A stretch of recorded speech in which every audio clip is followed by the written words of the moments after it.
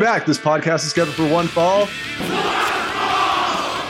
With a 60-minute time limit, coming out of the black corner, the combined weight of 666 pounds, recording to you from the ayahuasca den. I'm your boy Xander Hobbs. This is Bob B. Achilles heel B. And once again, we're bringing another edition of the Wrestleocalypse. It is upon us. Yeah, and it's upon us. We're having some fun right now. Welcome back, me, to the mainland. Had a nice little trip to Hawaii. Kauai for all you guys out there. Kauai, not Maui. But how you doing? Do you want to jump right into this? Yeah, man, we're doing good. We're doing good. While you were out in the mainland and had some atrocious humid weather, were you here for the hurricane quake? Yes, I was. Okay, so we had the hurricane quake. So it's all been crazy, but nothing's been crazier than the last 10 days in wrestling. So let's get into this because we got a lot to talk about in this first half. All right, so we're starting with all-out results and just the state of AEW right now. As you guys know, big news, CM Punk is fired. I don't know if we covered that in the last episode. We didn't. I double checked. We had not covered it. Yeah, it was weird too, because apparently they did a special episode of The Apprentice and Donald Trump fired Phil. I don't know. It was weird, but I digress. Yeah, CM Punk got fired. He put hands on Jungle Boy, formerly known as Jungle Boy, Jack Perry. And after, here's one of the things I loved, the leaks from all the dirt sheets. Basically, like Wembley Stadium has cameras everywhere, so all of it was documented. Right. Yeah. And what happened backstage is undeniable, I guess, really in the court of public opinion. Do you agree with Jungle Boy Jack Perry recalling the infamous live glass, real glass thing in his match at All In? What was it? It was All Out, right? All In? No, it was All In. Remember, they were already all in the first one. Yeah. I don't like spots like that, but whatever. That's on them. I don't. And then the callback that he made to CM Punk, like it was a shot, but like it wasn't a shot to necessitate putting hands on someone. Yeah, and also, I don't know if it's Tony Khan being, over dramatic, but he said that in his interaction with Phil, he feared for his life. Yeah, I read that. So, that's not something you say. And again, they had an internal investigation, external legal team, and they just thought that, what? Sorry, CM Punk, just like the previous 2 stops on your tour, you're fired. Out of here. And to be honest with you, they should have done it during that media scrum when he buried the company. They should have fired him then. After that all incident with like the Bucks and Omega and all that stuff. Like he just basically buried the company and Tony Khan in front of his face, and he still walked away from that. So I thought not only that too, and then the weird shit too was like bringing in Ace Steel, paying him retroactively. He got fired 2 days after they fired CM Punk. Like the whole thing is like, I don't know. I feel like the company's going to be better off. God bless CM Punk. I mean, my fandom for him is quite tarnished right now. That being said, good luck in whatever his future endeavors are. But I don't think he'll be fine. It was the deal with the devil, though, really, wasn't it? It was like, yeah, you're going to get some ratings on Collision because CM Punk's involved, but like, he didn't respect Tony Khan. He didn't respect the promotion. He thought he was bigger than it, Yeah, and to be honest with you, the ratings didn't even go through the roof with him on there. The highest ratings that they've done was when he came back, and then the ratings were pretty much shit ever since then. So he wasn't even doing what he was supposed to do. And he was commanding all this like hoopla and respect, but not giving it back. I'm not saying the other side isn't responsible because, you know, the Bucks and Omega and Jack Perry, they all hold responsibility too. It's the way Phil reacted to these that make it the issue. Yeah, 100%, 100%. And the other thing too, it's like, I feel the reason Tony Khan made this choice because he knew he had Daniel Bryanson. Like, and what a match to come back from a broken arm into the strap match. And like, that match was insane. Dude, people on the internet are literally calling it like one of the best strap matches ever. Yes, I agree with that. Daniel Bryan, in contrast to CM Punk, in the after media scrum, just completely put Ricky Starks over. Yeah, he did. He carried me in this match. It was all smoke and mirrors, Houdini shit. If it wasn't for him, I couldn't do it. But like, the match was like, I don't know, probably match of the night, I guess. Yeah, I would say that by far. I mean, there were some good matches on that. Card there were. Like, I really dug Miro and Hobbs. That was a match. That's what we said it was going to be. We said it was going to be a good match. And what did you think of Takeshita and Omega? Dude, okay, so here's my thing. In the end, the most consistent thing in AEW has been the Elite, just like putting people over. Like, it was the Young Bucks putting Private Party over early on. Like, it's the Young Bucks putting FTR over. Yeah. You know, and it's Kenny Omega taking these losses. I feel Kenny Omega really excels with really long-term storytelling. We saw that with Hangman Page. I think there's a lot left in this, and I feel like they're really trying to pace this in the right way to get as much mileage out of it. Because I would have liked to see Kenny Omega go over. Well, they're building Takeshita, or I don't even know if I'm pronouncing it right. I'm sorry. They're building Takeshita. I keep referring to Cornette's reference of him. I'm not going to repeat it, but they're building him up. So I don't see him taking losses. You know? No. And it's like, it's crazy too, right? Because it's like, as fans, it's disappointing to see Kenny Omega take losses. But like, the matches are good. Past 3 matches? Just in general, he hasn't been on a win streak. He hasn't won, and he's getting beat up all the time. Like, so it's disappointing as a fan, but at the same time, I feel like this is all in service to this larger Don Callis. Like, there is a lot of stuff going on, and I trust Kenny Omega to fulfill this long-term story. Right? Absolutely. I just don't know where it's going now, and it's kind of weird, but that's how I feel. Moxley welcomed Fresh Squeezed into main event status by beating his ass and taking his title, but that was a good match too. I have to admit that's the equivalent of a Moxley, like, that's how John Moxley endorses you, right? Yeah. We're gonna bleed together. I'm gonna take your title. I'm obviously gonna win, but at the same time, it's like, I feel this is a pretty successful build for Orange Cassidy. Yeah, it was. Through the course of his title run. Now they've taken it off. He can do a bunch of different things, but he's been elevated. Yeah. Which, honestly, they haven't done a lot of. The goal was reached with Orange Cassidy that they're trying to do, because the guy is over the moon. Like, I'm still not the biggest fan of his, but like, the guy works his ass off, and I have respect for him, and like, I understand why he's over.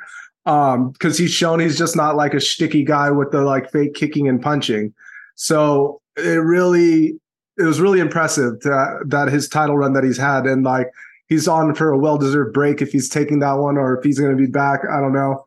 But that was a good match. And like Bobby said at the top of the hour, that despite the terrible buildup, especially to this pay-per-view, they knock it out of the park again, back to back, in such a short period of time. Yeah, man. And that's, I think, like, I think a couple of quick things I wanted to touch on.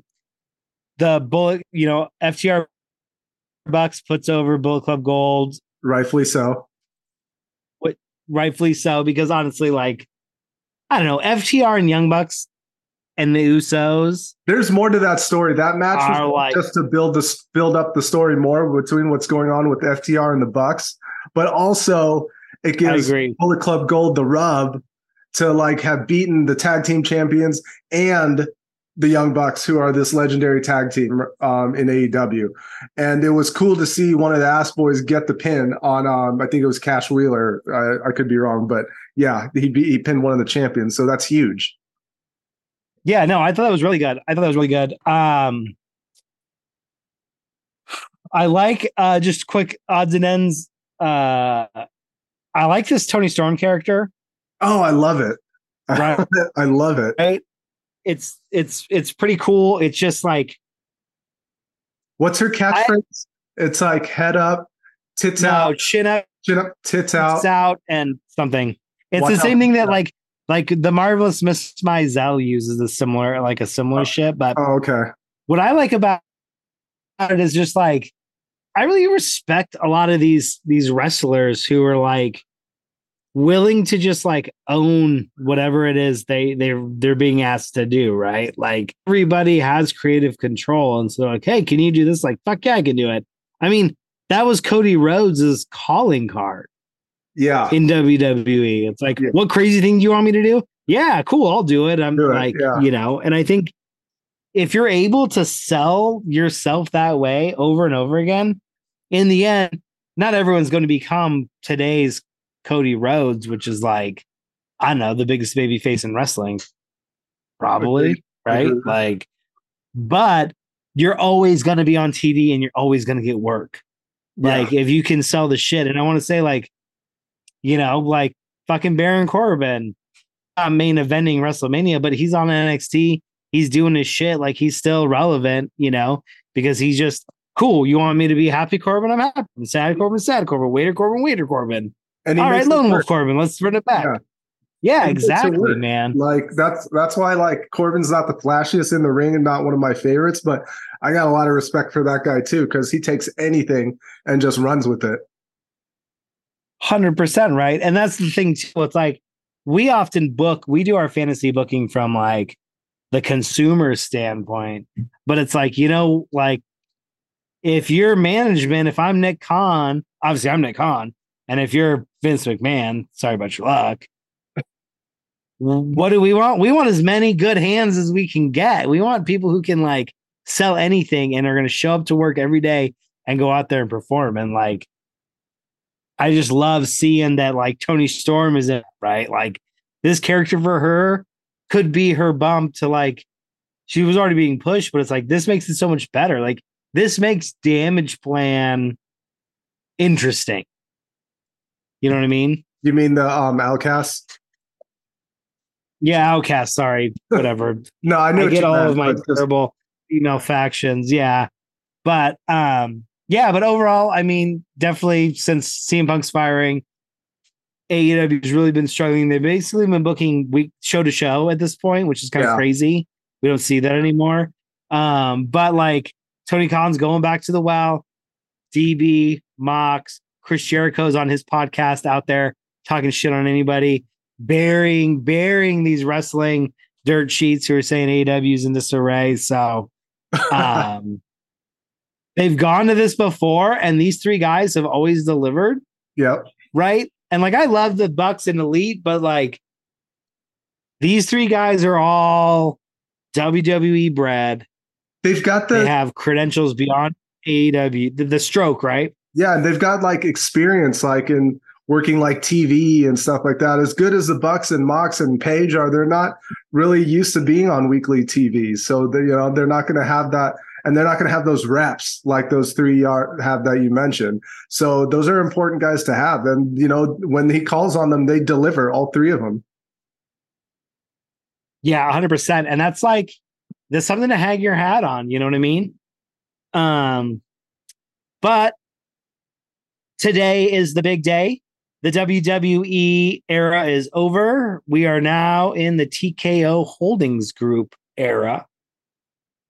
Wow. Officially today. They were trading at over $100 a share, which I don't really know what that means, but seems pretty expensive.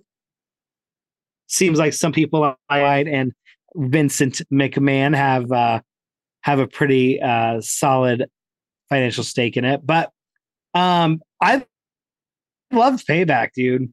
Payback was great. That was another banger of a pay-per-view, or a premium live event, I should say.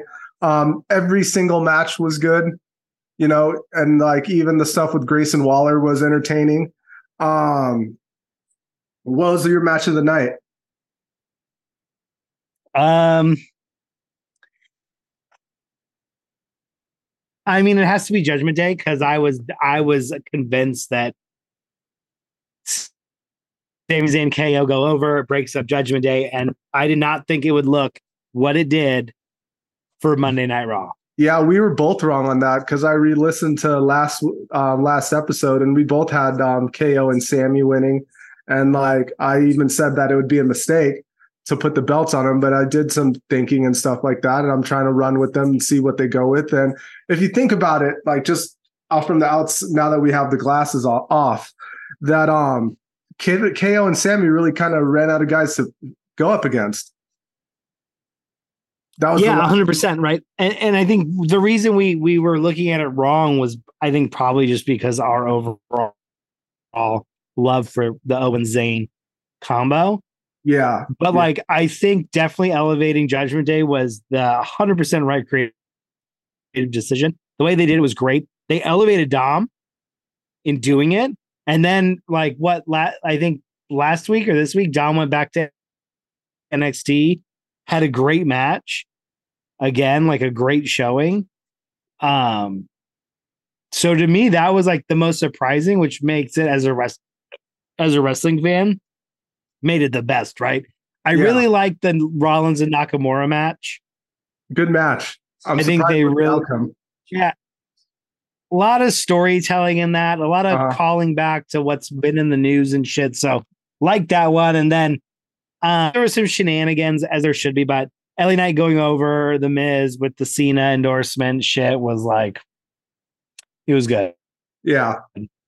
I didn't really have a complaint about that. No, and like I said, I don't really have any complaints about like how the show was booked at all. I think they're in an interesting situation now moving forward. Yeah, absolutely. Because like we'll see it in the mailbag, see how the product continues to evolve during this big merger that they had. But I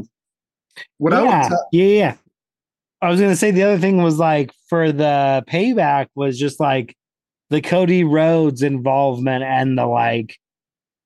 I don't, as wrestling fans, we look way too much into everything, right? Every little detail is somehow pointing us to what the story's going to be. But Cody Rhodes coming out and saying he pulled the strings and all this shit to get Jey Uso on Raw really changed the whole game too. It was right.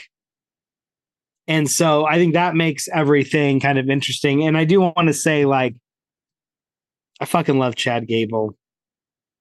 That match he had with Gunther was so good.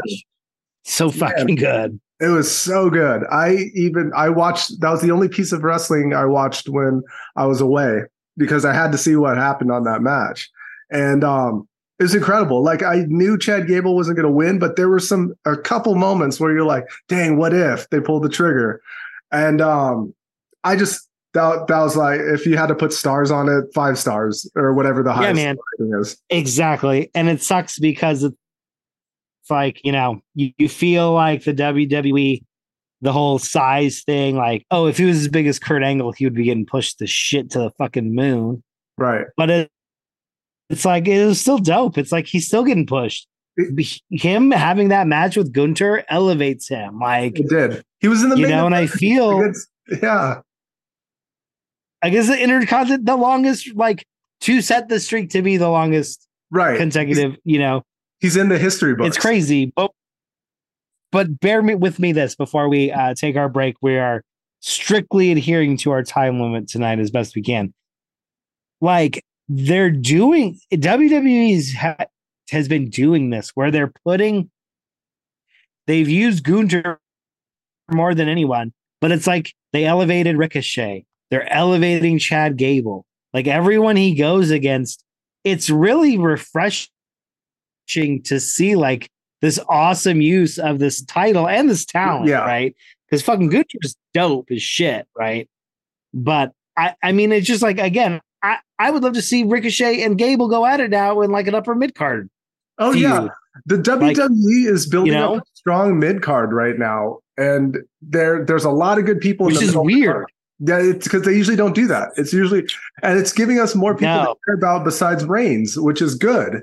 Like they're doing the right things right now. Because he's not on fucking TV. He's not on TV. Exactly. And I got caught up all day today, and everything made sense that they did with their mid card, and like, you know, everything that I watched that was relevant made sense. Yeah, man. And I do love wrapping it up. I love the continuity of like nobody liking Jey Uso. Yeah. Because he's been fucking everybody up. He's part of the shit. Like, you don't get, just because you have your personal problems doesn't mean you get to come to our locker room. Like Drew McIntyre, especially, that was dope. Like all that. And that's awesome. Gonna be a good match. Yeah. Great. There's so many matches. I agree. Matches for Jey Uso right now. Like, oh, for sure. He's like, he has one friend, Sami Zayn. That's it. He's got one. That's it. Like, so really excited about that. That's kind of where we stand today. I mean, I don't know. There's 26 minutes of Dynamite has been going on, so who knows what they've done. But thanks for hanging out with us for the first half. The second half is coming at you like an Arctic storm. It's cool shit.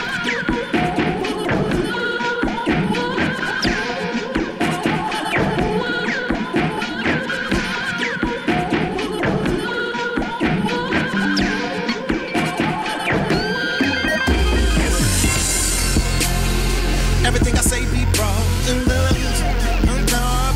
Everything I say be wrong. Everything I say be wrong. I'm hard about it. Everything I say be wrong. Good God. Everything I say be wrong. I'm hard about it. Everything I say be wrong. Everything I say be wrong. Everything I say be wrong. You can never be my nemesis. You against me is me being a fool and you being an enemy with benefits. I don't even consider myself deep when I'm rolling with 30 niggas because I'm so used to being in a syndicate. Once again, we're back with your favorite segment, my favorite segment, Bobby's favorite segment, Aaron Rodgers' favorite segment, and the Dark Lord's favorite segment. What do we like to call it? We like to call it the motherfucking mailbag. Riding on the coattails of cool shit. Hell yeah, man. The first question comes from our main man, ex-con Dom. You can read into that what you will. Yeah. Big fan of this show. Really enjoy trios matches. My question is, do you think WWE should incorporate a trios division and have titles? No. No, absolutely not. That's the last thing they need. They don't really even know how to treat their tag team titles. They don't really have that many tag teams. So it's like, why put more? I'm glad that you're a fan of the show and I'm not burying you, but it's just like I know they have a big roster and I'm assuming that's what you were trying to get at, to see it have more people, but like just adding more titles just devalues the rest of them. And especially since the tag team titles are somewhat relevant now, but they haven't been relevant in forever. So my answer is emphatic no. Yeah, and I'm right on that. First off, AEW, one, it would look like you're copying AEW, which I think 100% Vince McMahon is not going for. Number two, AEW has not done a good job with the trios titles. It's hard, man, because basically what you're doing is you're eliminating a singles wrestler and a good tag team. Why would you do that? Exactly. Like, I mean, it works. Like, sure, like AEW did a good, like, I like Death Triangle. I think it works with the Elite.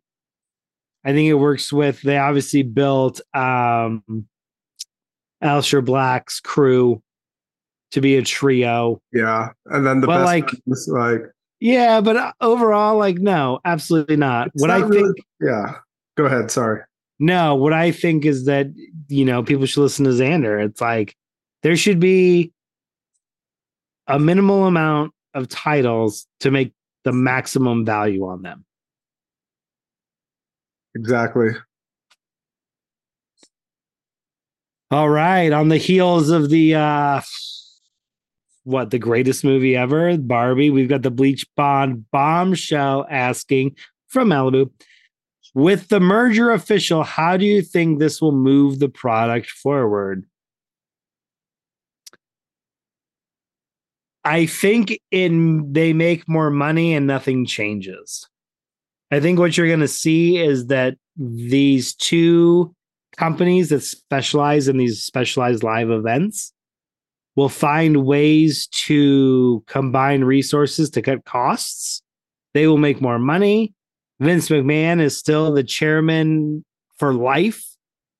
Dana White said, I'm not the chairman for life, but I make all the fucking decisions. I'm the fucking man, so get the fuck out of here. So nothing is going to change as far as how their actual products are presented. What they're going to do is this is basically just like the sum of the parts is greater. They're going to basically be able to compound money. I'm sure we're going to see like UFC events the same weekend as WWE events where they can like in the same arenas, right? So you can like cut a bunch of costs and you can sell like a lot of the WWE fans want to watch MMA. Like you can totally sell. I think there's a lot of like cross marketing and promotions. Maybe WWE brings Phil back and puts him in the octagon again. Yeah, that's what against Ronda Rousey, right. A WWE alumni fight. That'd be awesome. Yeah, for sure. That's what I was saying earlier, that like they'd probably set up these UFC fights and WWE events like in the same city on that weekend and just bring a whole bunch of like money into the city from all the people. And maybe you can get like a little package deal where you go to both events for like a X amount of dollars. It'll be shit like that. Like, how many people would be willing to buy a weekend package where you're going to get a back-to-back WWE event, MMA event at Madison Square Garden in Las Vegas? Right. It's like you look at these big cities. Like, I mean, I think that's where really the synergy is, and understand like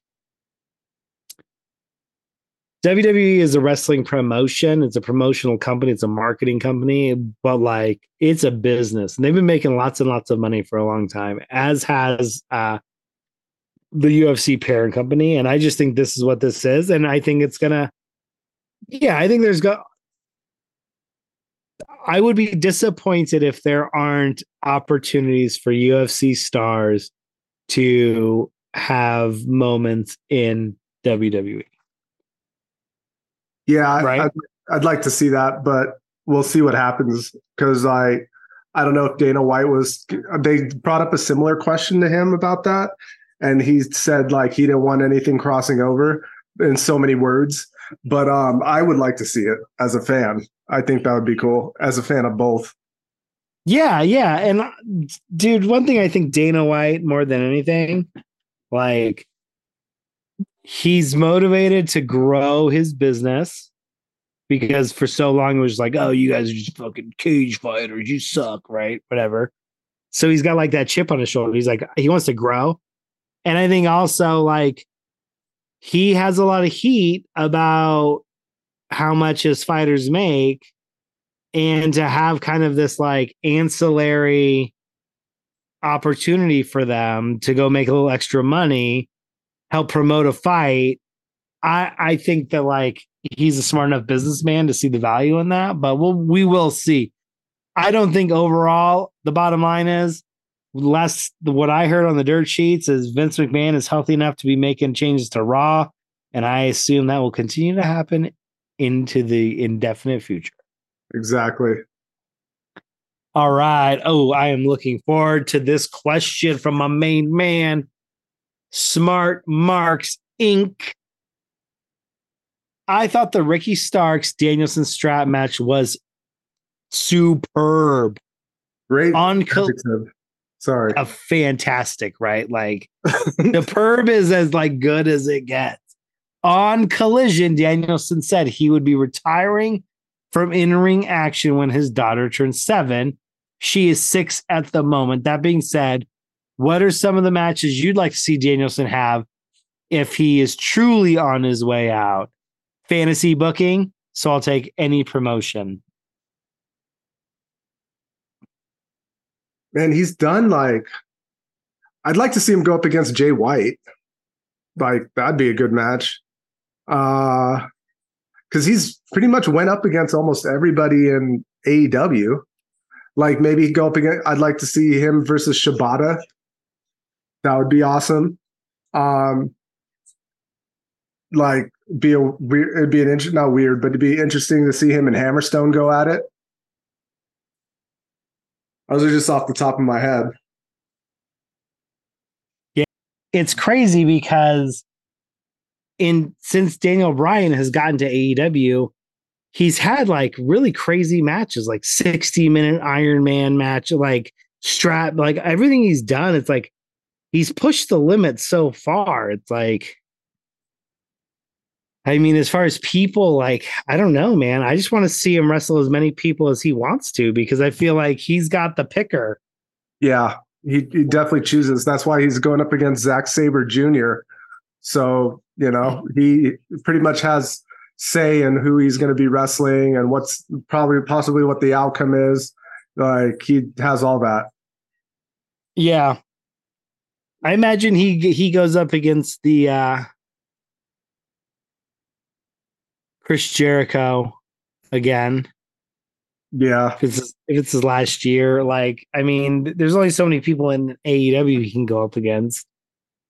But he can also do lots of things through the Blackpool Combat Club, which is cool. Yeah.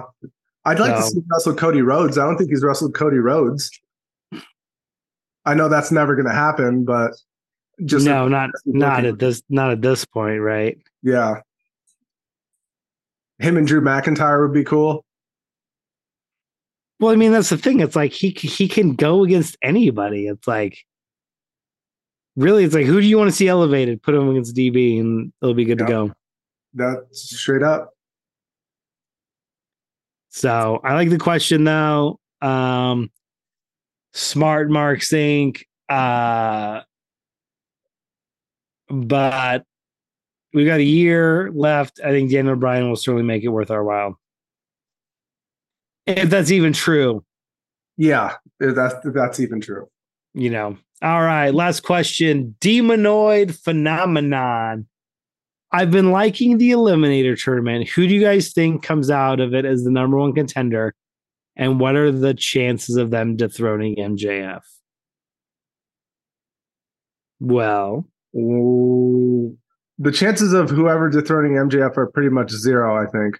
I mean, there's always a chance, but it's not going to happen. It looks like Samoa Joe's coming out of the tournament plus they had that face off on Dynamite last week. So that'd be my guess to see who comes out. I don't see anybody wanting to watch Roderick Strong and MJF. I mean, does anybody want to see Samoa Joe and MJF? I guess they're pumping that, right? I saw them like calling back to the WWE. Yeah, that's what they're getting ready for. That doesn't wrestle. So here's the thing, though. It doesn't deal with the storyline issues of Better Than You, Baby. I know, but like they can always intertwine that stuff. He still has to defend the title.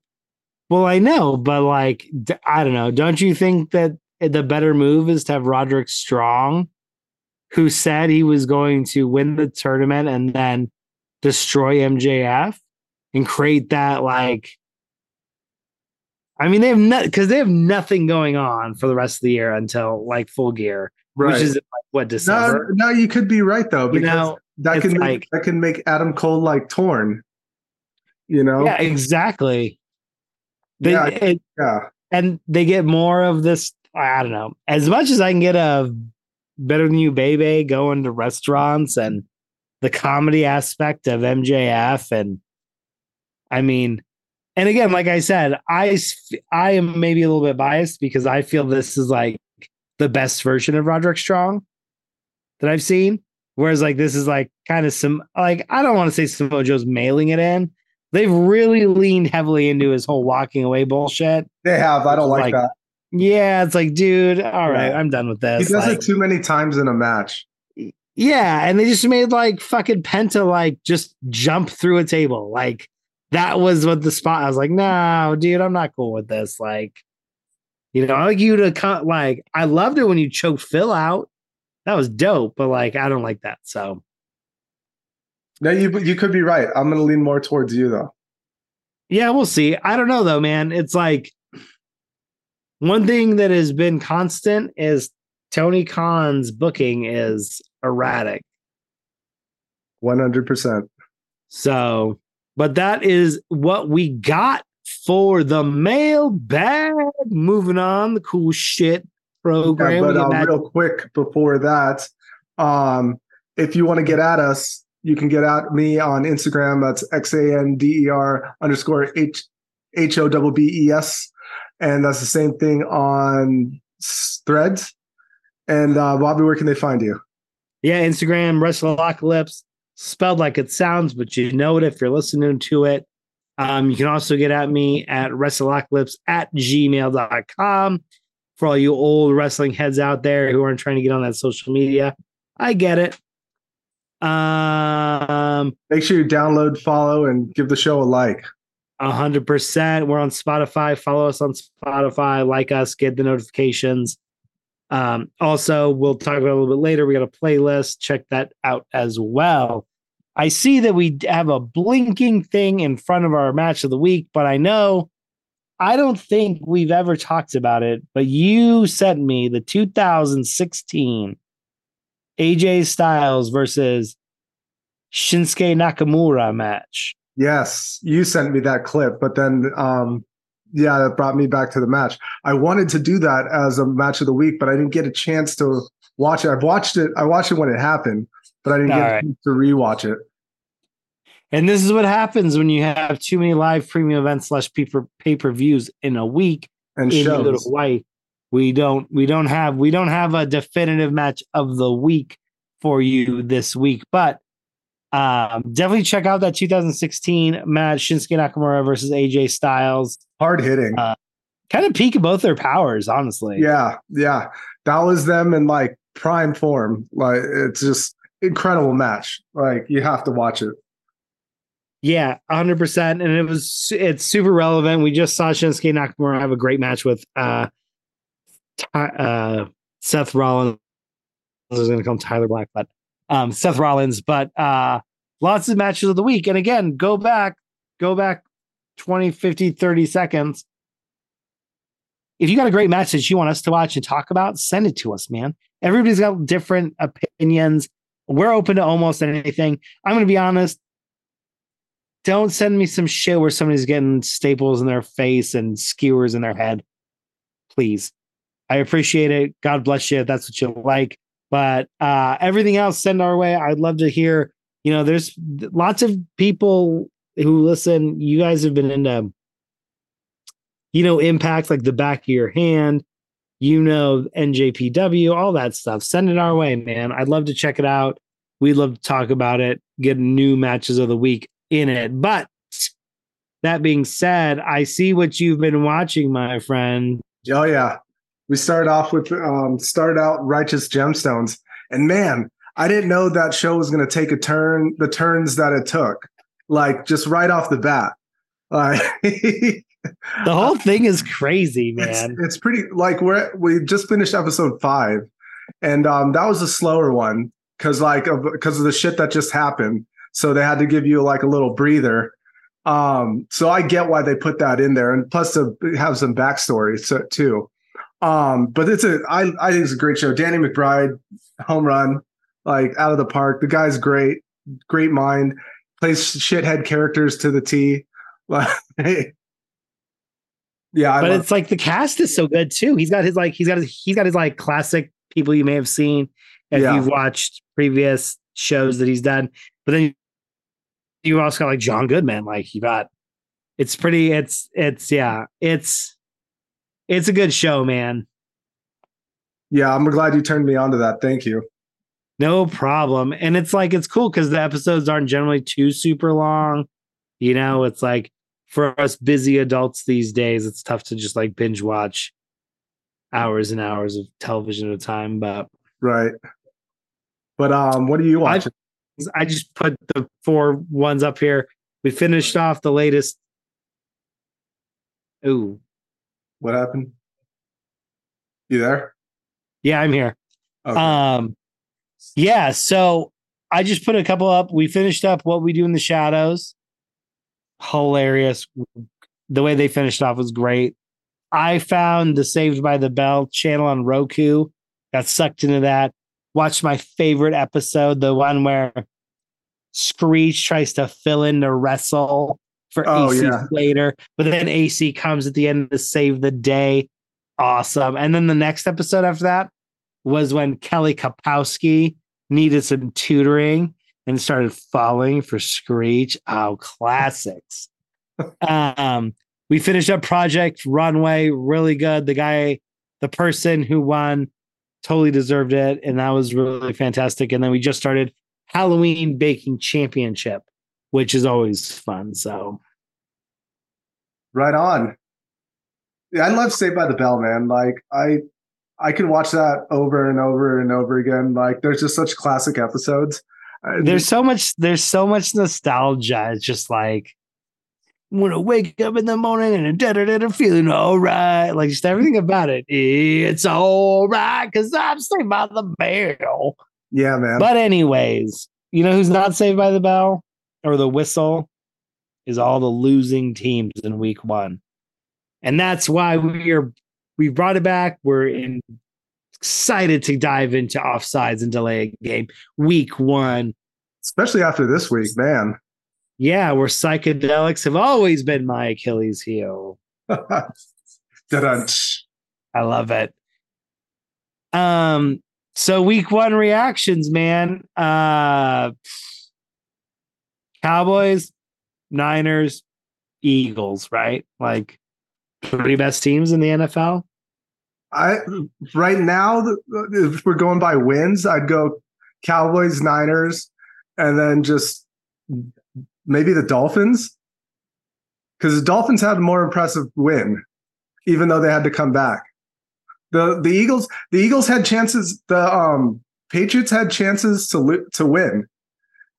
True. Do you think the Patriots? Are the Patriots or the Chargers better?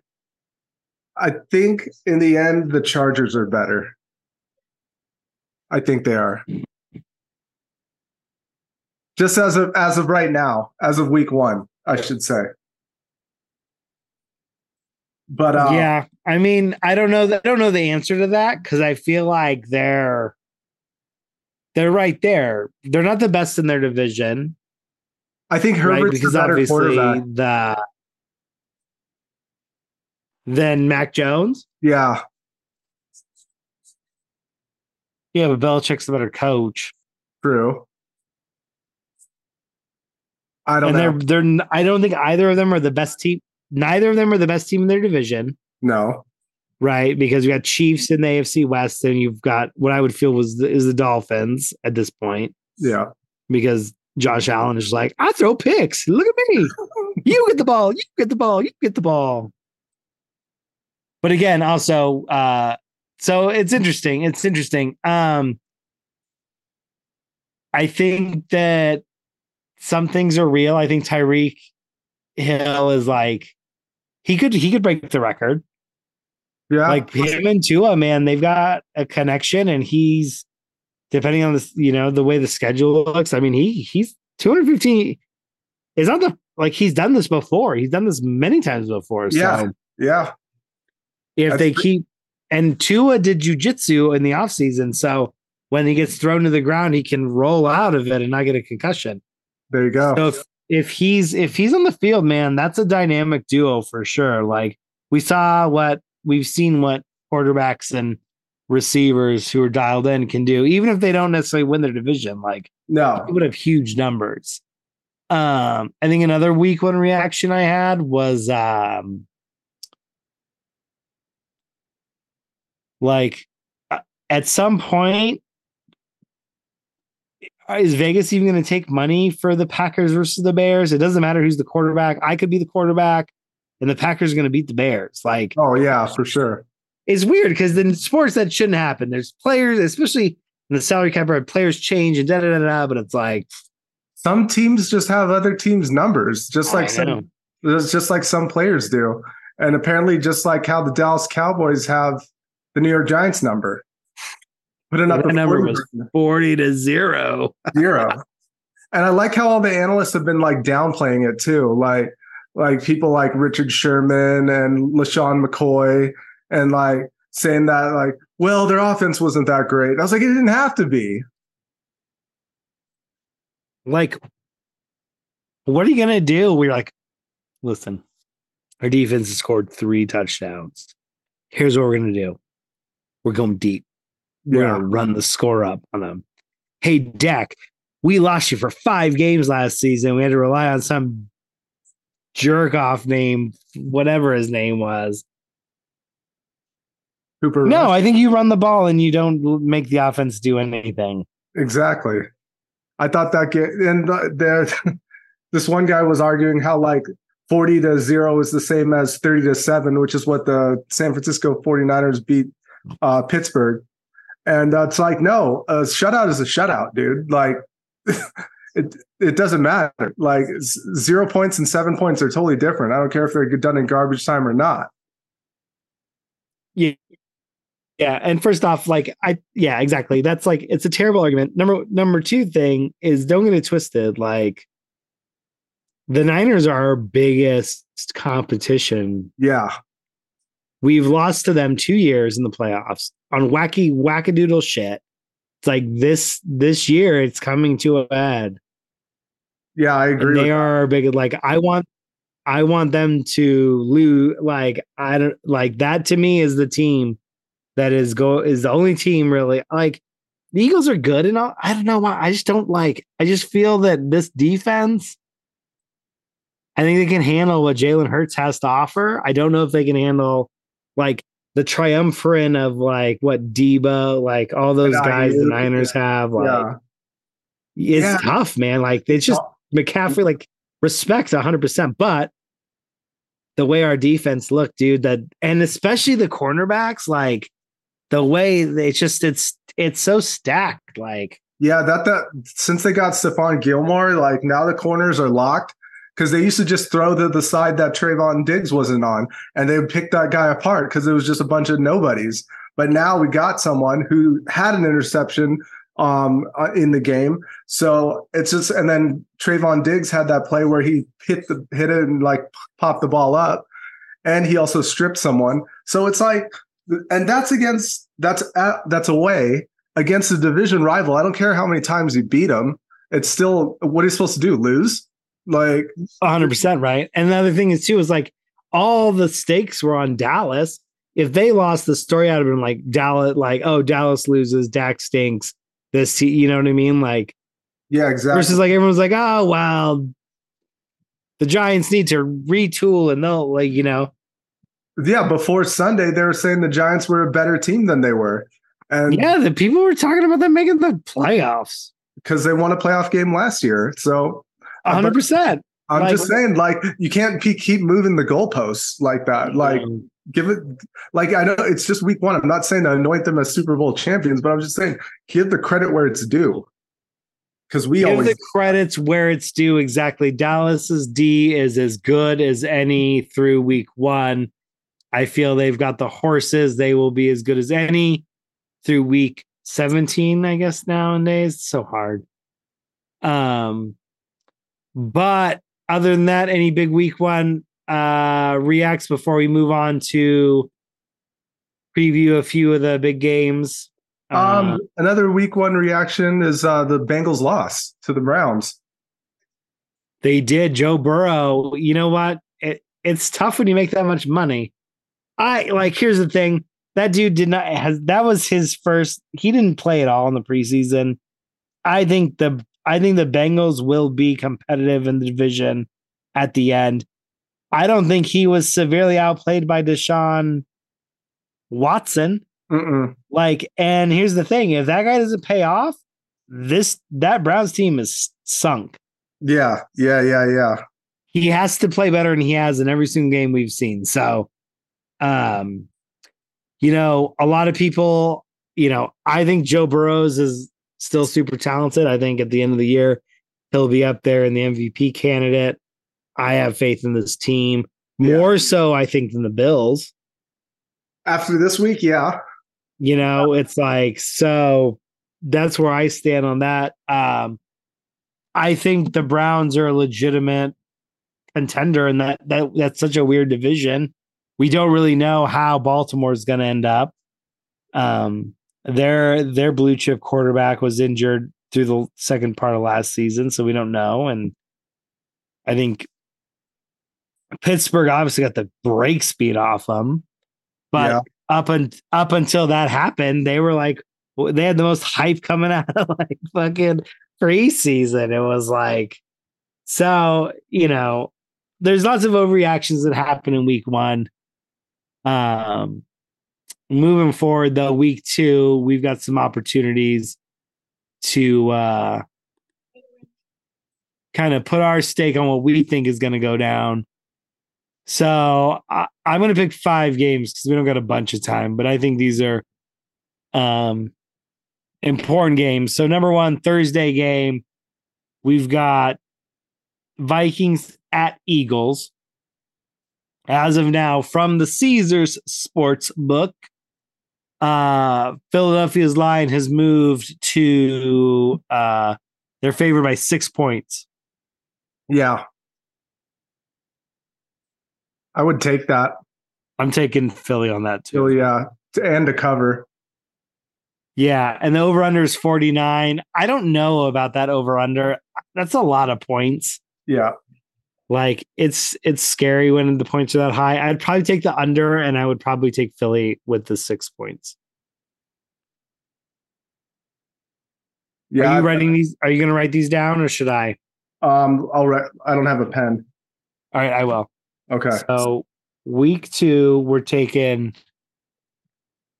Eagles points at -6, under at 49.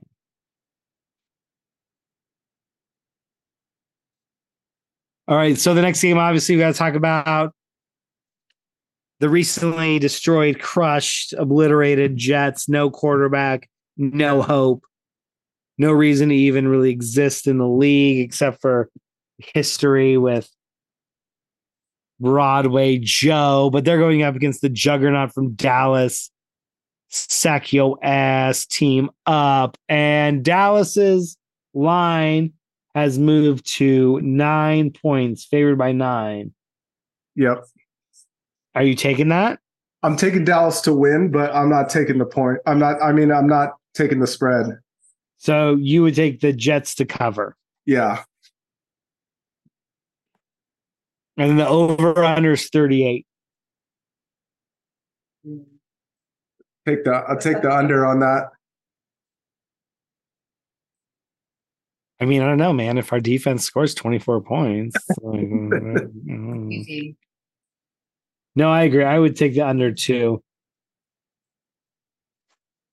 I mean, part of the thing is you hope that Saleh comes up with some sort of game plan to protect his quarterback and lean on the defense.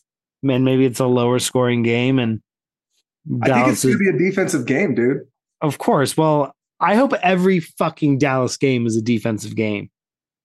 That's where the talent is at this point. No, 100%. You know? All right. So the next one that I think really interests me is Dolphins Patriots Sunday night game. The spread. Miami's favored by 3. Over under 46.5. 46.5. Does it seem like, I mean, that's a good amount of points. That's like, yeah. It's like 23 points apiece. I'm taking Miami to cover. Yeah, I'm going to take that too. And I'm going to take the over. It's a lot of points, but I could totally see this being like I think the Dolphins could put up some big points, and it could easily and at some point, right? It's I want to get the the spread is for a reason, the over-under is for a reason. I feel like this game could get there, but yeah. All right, so there's 3 games. Obviously, we got to talk about the Monday night game. And I'm not talking about the Saints and Panthers, no offense. I'm talking about AFC East rivalry, Browns versus Steelers. Oh, I was going to pick that game too. We got Cleveland is only favored by 2.5, which is basically a pick 'em to me in football, right? Like, yeah. Over under 38.5. I'm going under, and I'm picking Cleveland. I'll take Cleveland on the under too, and I was going to take the last one on the over as well.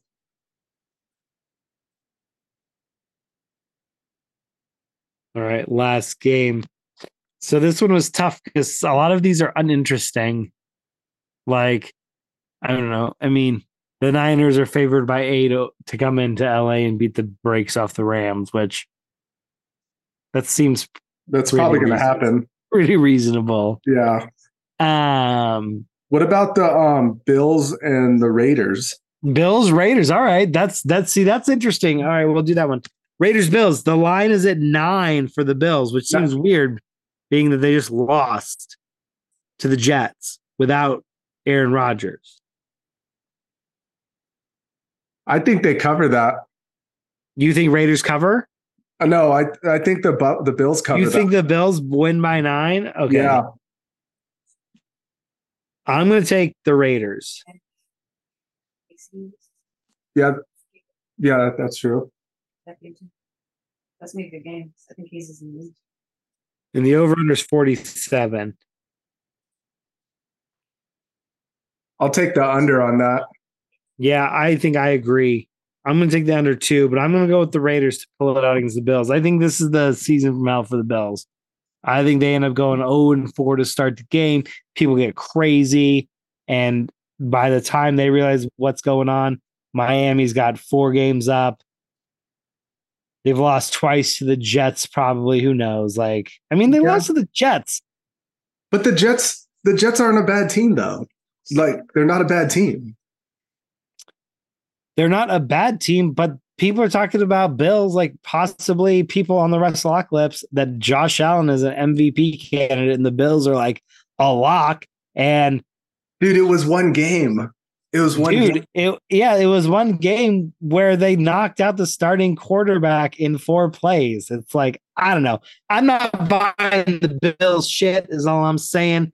I've been there before. You know what it is? It's a bitter pill. It's a fucking bitter pill. Janine was saying that KC versus Jacksonville could possibly be a good game. I believe in Trevor Lawrence, man. That's what I said. And KC's only favored by 3.5. They're only favored by 3.5, and I don't know if Kelsey's going to play. And this seems like a line that should be. It's it's a pick 'em. The Chiefs are only getting 3.5 because they're the Chiefs, not necessarily because they deserve it. I think Janine, that's a shark's eye on that one. Hey, do me a favor and take a picture of those and send them to me, because those are going to be my picks for my league. Oh, okay. When do you need them by? Tomorrow.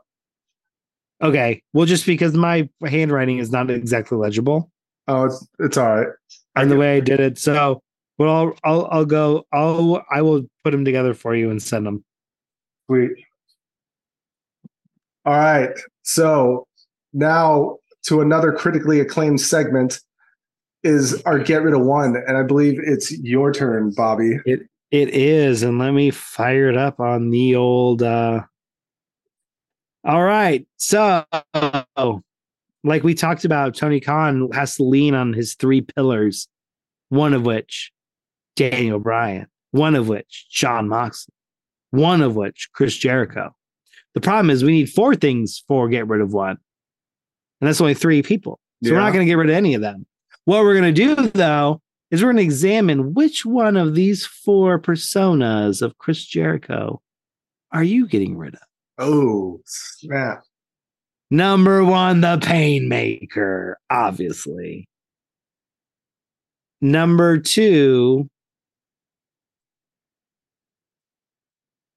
is the List Maker. Which, I mean, I don't know if we have to talk about what the List Maker did, but number three, one of my favorites, Le Champion. The Bubbly. Remember when the Bubbly was a thing? That was a thing. I know. And then for the fourth one, I was really torn, but I ended up going with the best in the world at what I do. So that's Suit Jericho, right? Yeah. Okay. Painmaker, List Maker, List Champion, and the best at what I do. Which I feel it's like it's a big, like, look at that guy's career, man. Yeah. This is a celebration of Jericho. Like, yeah. I can't get that. Jericho is the best in the world at what I do. 08 with the suit wearing. That's like prime real estate Chris Jericho right there. Fucking peak Jericho, right? Yeah. And to me, it was that. It was that or Y2J. Oh, okay. But I didn't choose Y2J, so I went with that one. But I agree. Like, for me, that's the best one. He's so savvy, but still physically there. Yeah. You know what I mean? Like, it's crazy. Like, at that point, he's like fucking Giannis, like 09 Kobe. Like, he gets wrestling and he can do it. Exactly. You know? Yeah, for sure. I'm getting rid of Le Champion. Jericho. Hear me out, though. Hear me out. Because we don't see the Painmaker often, and I like the Painmaker. The List of Jericho was hilarious. Like, the List Maker was great. His in-ring work was good too. But I love that. It included Kevin Owens, his best friend. Best friend. Yeah, that was so good. They were just spectacular together. And I'm not saying I didn't like Le Champion, but out of those three, I had to get rid of that one. That's interesting. I'm getting rid of the Painmaker. One, because most recently the Painmaker hasn't won. Number two, I think it's more of like a smart wrestling person, like, oh, cool, I get that he did this and this is his thing. Whereas the other ones were just so like universally over in major promotions. Le Champion, like, seriously, was such a huge driving force at the beginning of AEW. It was with the Bubbly and everything. I'm not getting rid of it because it sucked. No. None of these sucked. Yeah. None of these sucked. Absolutely. But that was my theory. Like, I do like the Painmaker. I just feel it's so niche-y, which is like kind of a testament to how good Chris Jericho is. Yeah. He's like, I'll get down with all of you wrestling smarky nerds, Japan, but I'm also going to be making fucking lists in WWE, you know. And Le Champion, one of my favorite things of Le Champion was when early on he brought out Simple Jack Hager and the crowd started chanting "We the People," and he shut it down. It was like, that's bad creative. That's done. Yeah, I remember that. That was great. You know, so what Le Champion brought to AEW early on was like so important. But I agree with you. Like, there is no wrong answer here. Unless you get rid of 08 Jericho. Yeah, I don't think you could do that. And honestly, like, I couldn't put 08 Jericho and Y2J Jericho on there because I think both those are obvious. They like, they're not going to go away. That was a good one because I had to think for a minute.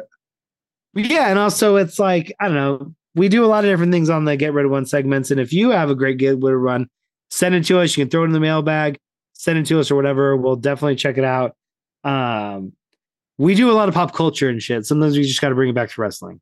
There we go. You know. All right, but now we are in the gorilla position, and we are getting ready to walk out to the ring. We got the water bottle. We got the resistance bands getting all tuned up, getting the guy ready. What are you coming out to? So I'm coming out to a song called Note to Self from a band called From First to Last. And this is very progressive-y, metal-y, good blast beats. Pretty much classic Bobby B styley on this one. And this is what I'm coming out to. This is the one I had for last episode until I had to bring in the John Cena theme. But anyways, that was just a callback. We like continuity here. Let's listen to this song right now.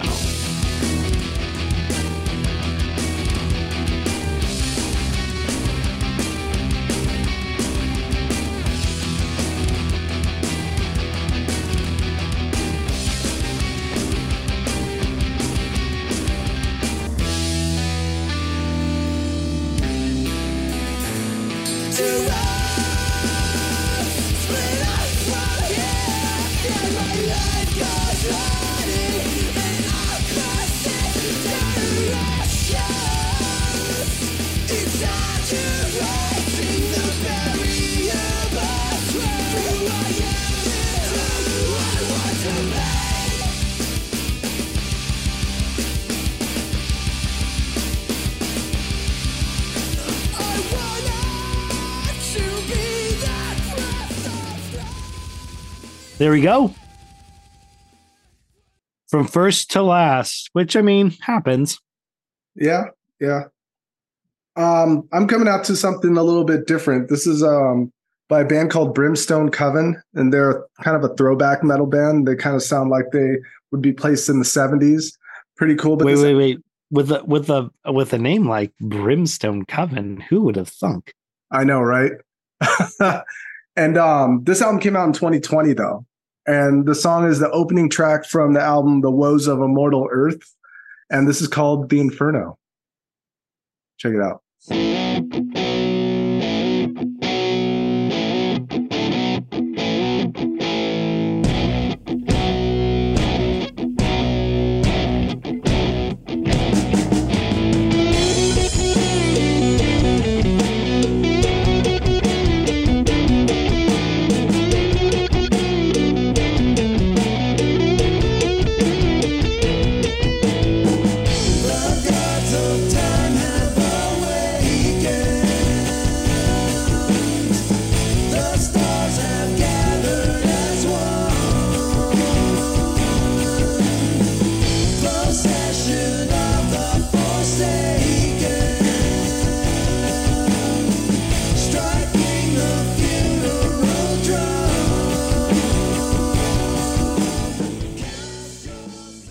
Yeah, it's got a real cool old school vibe. Like, I dig it. These guys are dope. They came up on my rotation on Spotify. They just like got thrown in the mix, and it caught my ear. So I thought it was pretty cool. But you can check all these out, including the interlude and the outro, in our 2023 playlist called Songs to Swanton to. Try saying that 5 times.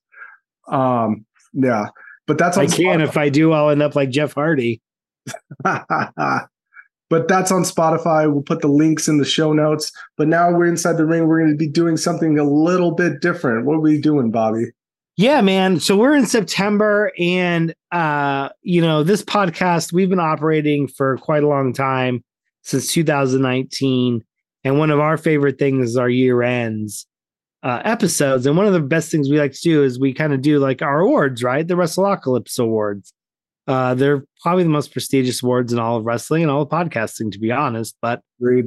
We're willing to take a little bit of the luster off these awards and allow our listeners to actually have input, which makes me kind of ill. But we're gonna do it anyways. We talked about it, so here's what we're gonna do. Tonight, we're going to break down. We're going to talk about all the different awards that we feel we want to recognize. We're going to talk about a few of the people who have already kind of, based on the first 9 months of the year, have earned their way into nominations. But what we want to do is we want to challenge all of you to show us who you think you want. And you can send us nominations. Once again, we're talking about Xander Hobbs on the Instagram. We're talking about Wrestleapocalypse on the Instagram. Send us yours. We'll put them all together. And then in a couple months, when we do our end of the year awards, we're going to be able to have all this information. It'll be awesome. It'll be a great episode. It'll be even better than the greatest episode, which the last one was. So obviously, there's some things we've always had, and we're going to talk about those, right? Number one, match of the year, right? When we talk about match of the year, we're talking about the one match that you saw this year that you're like, holy shit, that's fucking insane. Yeah. We've got some good ones. So far, what we feel have already earned their way in was the Usos versus Reigns and Solo. And then we're talking about the Omega and Ospreay match. The first one. And so, again, there's plenty of other matches that could make this. They're on our radar. So if you like one, send it to us. Let us know. We're going to take a look at them, and maybe they can creep their way into the nominations. Exactly. Our next one that we always have is Male Wrestler of the Year. That's always a big one. You know, nominations right now, Cody Rhodes, Jey Uso. There's going to be more. Those are just the ones that come off the top of our head. We also have Female Wrestler of the Year. Yeah, which is pretty wide open, but obviously I think Rhea Ripley is kind of She's kind of the front runner. Pacing the crowd right now, although like we talked about, loving what Toni Storm is doing. Willow Nightingale doing some great things. So like, love to see what you guys think about that. Tag team of the year.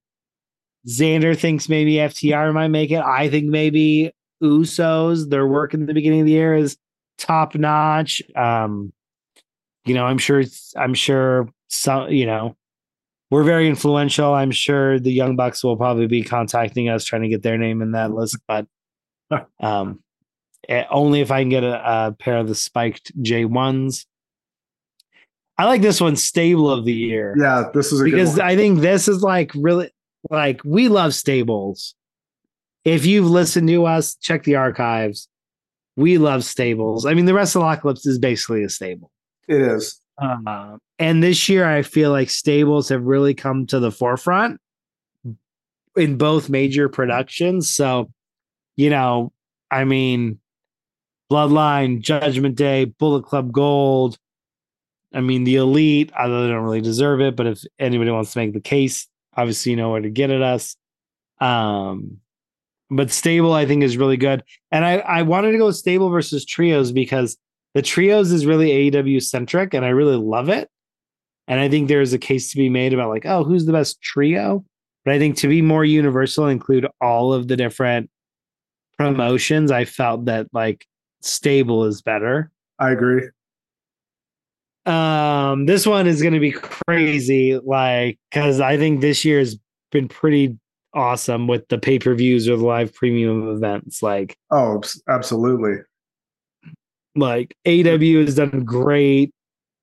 WrestleMania was fantastic. Payback, like all of them. It's like, I feel like 2023 could really pin or make claim that both major promotions and even like Victory Road and shit has been good. Yeah. Like, the pay-per-views have been so consistently good. So this one's going to be tough. Like, WrestleMania was just like, I don't know. WrestleMania was pretty ridiculous. It's going to be hard to beat WrestleMania. Yeah. But again, we got to go back. We got to take a quick look. We got to take a really nuanced look. And again, like part of this whole segment is we're trying to motivate anybody who's listening. Send us to you what you think is the best. You may have think it's something different. Maybe another match spoke to you the best. So something that we missed. Yeah, this is my favorite because I think this is like kind of the whole state of wrestling is like there is this huge crop of young talent, and some of them are going to rise to the top and be the guys in the next for the next generation, and some aren't. And this is the most improved wrestler. We got the Ass Boys and Dom leading the charge. But I already can think of a couple other ones I'm going to look at. But like these are the people like 2 years ago, this would have been like Jack Perry, or last year, this would have been Jack Perry, right? Yeah. Like going through Christian, winning, and then it's just like you fall off, right? And so it's interesting to track this year by year and see. But definitely right now, like I sent Xander an image of the new Bullet Club Gold shirt, which is totally an Ass Boys reference. Like, and if you would have told me 6 months ago, I'd be like, get the fuck out of here. They're garbage. Yeah, dude. That shirt, I was like, that shirt's dope. Like, they're dope. Like, I like them. Yeah, they've improved like by leaps and bounds. And I think it started off with them joining up with Jay White and Juice Robinson. Oh yeah, the split with their dad was the best thing that happened to them. Oh, for sure. Because look where they are and look where the Acclaim is. Like the Acclaim is still super over, but not as over as they were. And I'm not saying Bullet Club Gold's. I mean, Bullet Club Gold is right at their heels, honestly. Yeah, 100%. But that's one of them. We got the comeback / debut of the year. I didn't want to separate these because when wrestling is really tough. Xander's already put in our main man, LA Knight, up in there, but I think there's a bunch of different. There's different ways. I just put stuff off the top of my head. Oh, 100%. But I want to say like Akira Shido coming back was such a big thing. Like there's just a lot of opportunities, and I like it. It's like either somebody's debuting, which could be a big thing for a promotion, or just like coming back from injury. We kind of rolled them up into one. Yeah. And I think lastly, this is one of my favorites because this is what wrestling is actually all about. And it's feud of the year. And I would say right now, what I'm putting in there nominating is the Don Callis Kenny Omega feud. Yeah, you're putting that already? I just think it's in there. I don't know if it's going to be the best or not, but like it's been relevant for a really long time. The turn when he fucking bashed his face with the screwdriver. Yeah. And then everything about it, like I think that's the other one. I think they're obviously Sammy Owens and Usos. Sami Zayn and Kevin Owens versus the Bloodline period. Yeah. Is pretty freaking ridiculous. Like just all the matches, all the good matches, all the good storylines. Yeah, all the twists and so there's a bunch of that. But like, yeah, but that's what wrestling's all about. It's about the feuds. I agree. The feuds. Everything else is great too. Like, but it's all about the three questions, right? Yep. Who's fighting? Why are they fighting? And most importantly, why do we care? Exactly. And it's crazy when you can simplify something so dynamic that we just talked an hour and a half about into 3 questions. But you cannot top that. No, we can't. And this is us signing off and always reminding you to show empathy, protect animals and the planet, and support the Wrestleocalypse. Booyaka Shah.